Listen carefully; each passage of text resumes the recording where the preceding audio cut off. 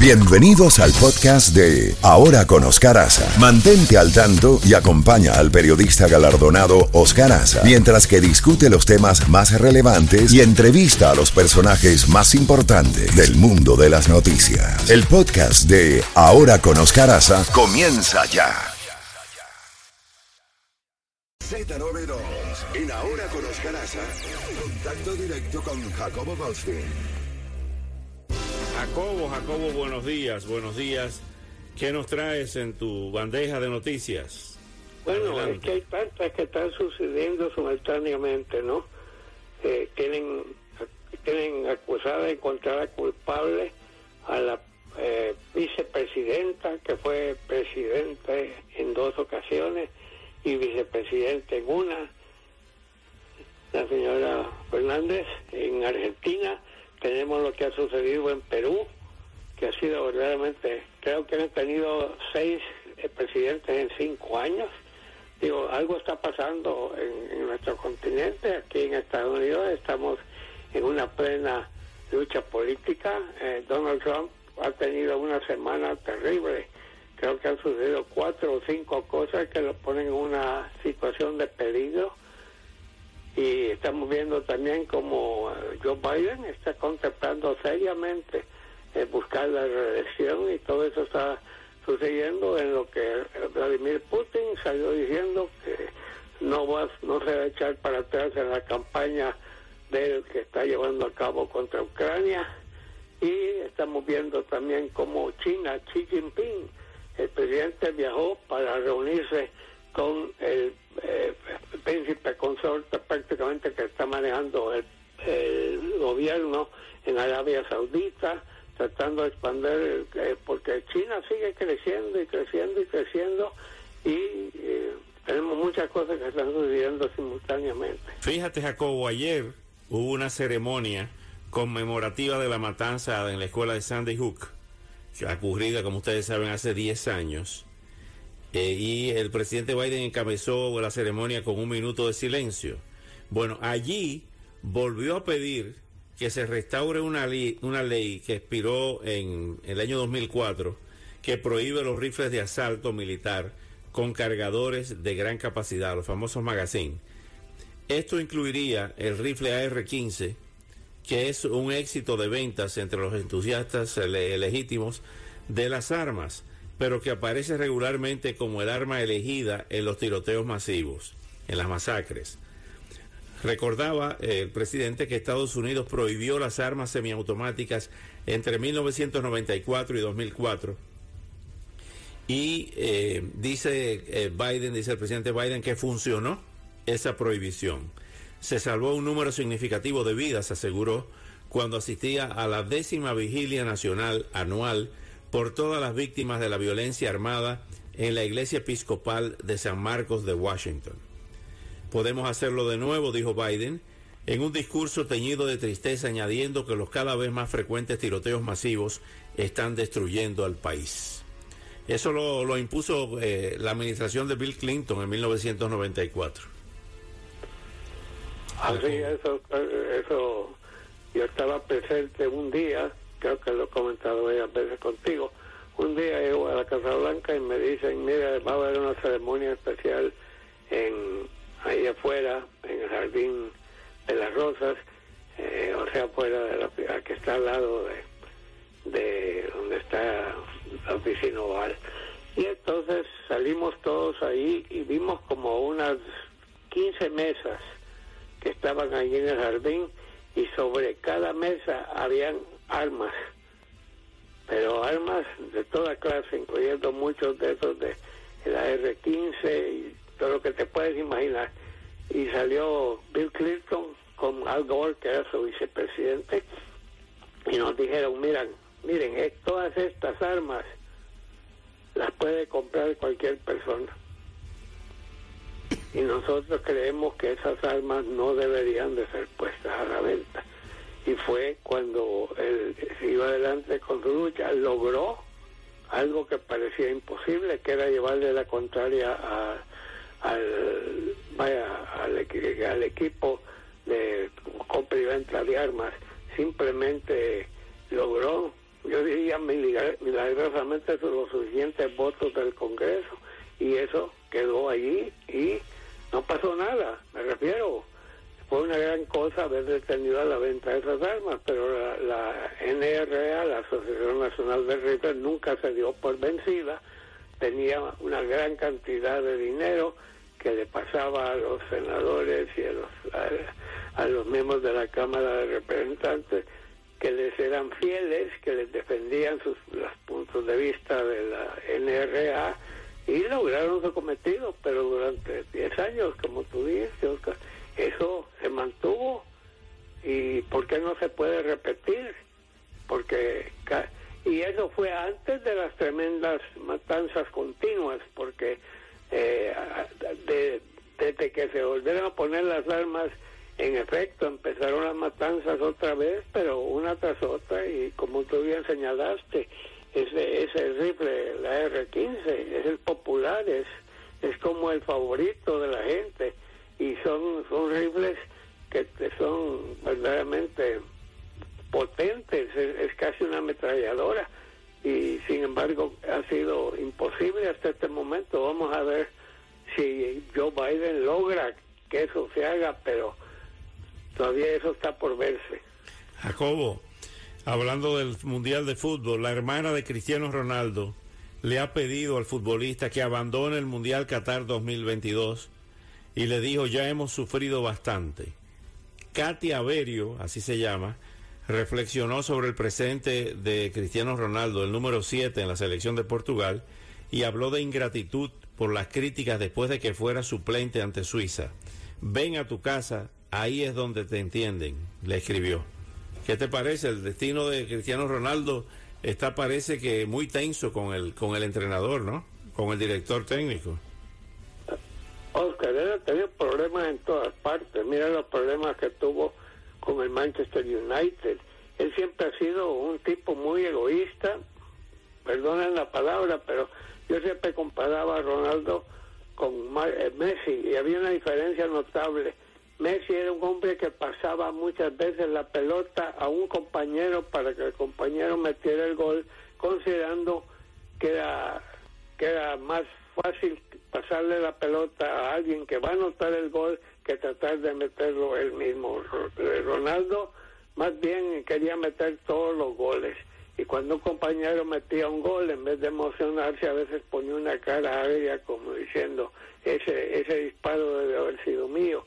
Se le sacó en uno de los partidos, no me acuerdo cuál, el director técnico lo mandó a llamar, o sea, le puso un suplente que lo suplantara, y él se enojó, y parece que bueno,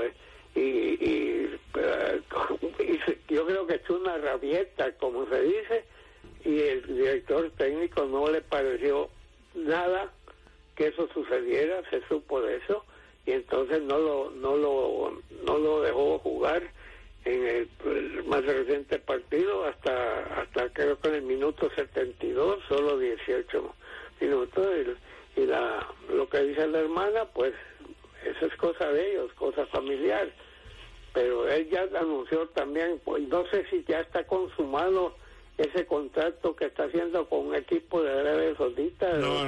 Hasta ahora ha sido una oferta, ¿no es así, Caferro? Así es, una oferta que tiene Cristiano. Y siempre ha sido un tipo que tiene problemas de mujeres, una serie, o sea, no ha sido una vida fácil. Si lo comparas con Messi nunca ha dado guerra. Messi siempre ha cumplido con eso, pasa la pelota a sus compañeros, no se cree el dueño de la plaza, ni el mejor jugador del mundo, ni nada de eso. Así que es una comparación, pero eso de la hermana, pues no me extraña, porque lo que me extraña es que Ronaldo tiene un montón de récords y cosas que no es que se base con ganas de no sé qué. Ha tenido una carrera tremenda, pero personalmente no ha sido una vida fácil tenerlo a él con el equipo o en la selección nacional de Portugal. Bueno, vamos a ¿quién crees que irá a la gran final, Jacobo? Mira, me gustaría ver, no pueden ser Argentina y Brasil. Brasil, pero cualquiera de esos dos me gustaría que vaya a la final. Y luego, no sé, Holanda está jugando muy bien, estamos viendo también a esos países, ¿no? Marruecos, digo, Francia, no se sabe. Francia, seguro. No cabe duda de que esta ha sido una Copa Mundo fabulosa en cuanto a los juegos, donde hemos visto juegos, casi no ha habido más que un par de veces en que hubo barrida. Por ejemplo, la de Portugal, que le clavó a Suiza 6-1, Alemania, que le clavó a Costa Rica 7-0, y fue eliminada de todas maneras Alemania en la primera ronda. Así que no sé, a mí me ha gustado mucho esta Copa Mundo. Vamos a ver quién va a ganar. Yo digo que cualquiera de los 8 finalistas puede llegar. Hay equipos pequeños y hay equipos gigantes que han sido campeones previamente, ¿no? ¿Sabe quién me impresionó enormemente y entra dentro de la lista de mis favoritos? Mbappé. Ah, sí, esos 2 goles que metió fueron tremendos, ¿no? En esa victoria que ellos tuvieron 3-0. Y además juega de maravilla. Él es el próximo grande. Pero ¿qué te pareció también el sustituto de 22 años, 3 goles. 3 goles, el sustituto de Ronaldo, ¿no? Gonzalo Ramos se llama, Oscar. Gonzalo Ramos, gracias, Café. ¿Sabes cuántos minutos había jugado con la selección nacional antes de ese día? 28 minutos, es todo lo que había jugado, y lo cambia de repente Ronaldo y mete 3 goles, que jugando de maravilla. Ese también tiene mucha promesa, ¿no? Esto es increíble. En fin, en resumidas cuentas, ha habido de todo un poco, que en la parte política. Vamos a ver qué es lo que va a suceder en la parte económica. Ahí está la cosa. Pues hay algunos datos que están señalando que se está avanzando, aunque sea lentamente, en frenar la inflación y mantener la economía vigente. Pero todavía seguimos con los precios por las nubes. Casi es raro el producto que no esté subido de precio. La gasolina, afortunadamente, la gasolina normal, o sea, la de 87, octanaje 87, la regular. El promedio está a 3.45, que para mí en estos tiempos eso es sumamente razonable. Creo que en Europa cuesta el doble. Sí, señor. Pero veremos. Bueno, Jacobo, cuídese el mapa genético. Aquí continuamos con más música de Navidad y noticias también no tan preocupantes para nuestros queridos amigos oyentes. Y hay una pregunta para Chefi nuevamente, aunque ella dio la noticia más temprano. ¿Qué es lo que está pasando con Celine Dion, no? Así es, Oscar. Chefi está en una asignación especial en este momento. Sí. Ya. Bueno, cuando ella regrese iremos con el tema de Celine Dion. Mientras tanto, Jacobo, cuídese el mapa genético. Hasta mañana. No, el mapa biónico, Oscar, ¿no? Que me pusieron un instrumento ahí al lado del corazón. Ahora pero todo bien. Todo bien, gracias a Dios, sí. Bueno. Me está, eso sí está señalando que me está latiendo el corazón bastante fuerte cuando estoy hablando contigo. Qué maravilla. Bueno, un gran abrazo, Jacobo. Igualmente, Oscar. Buenos días.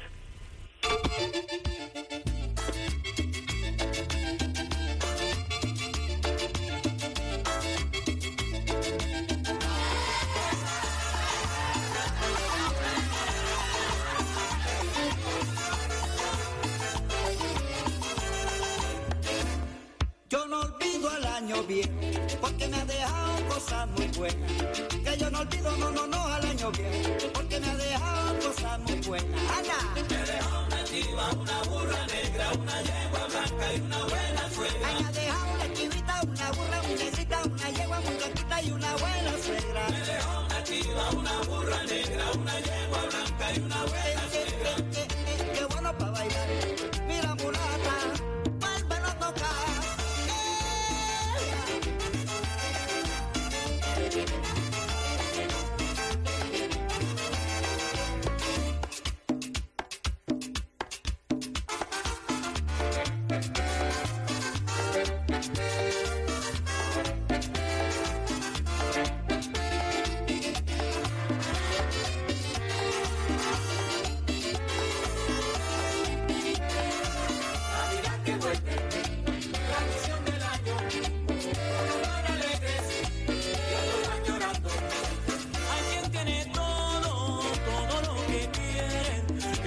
navidades siempre son alegres.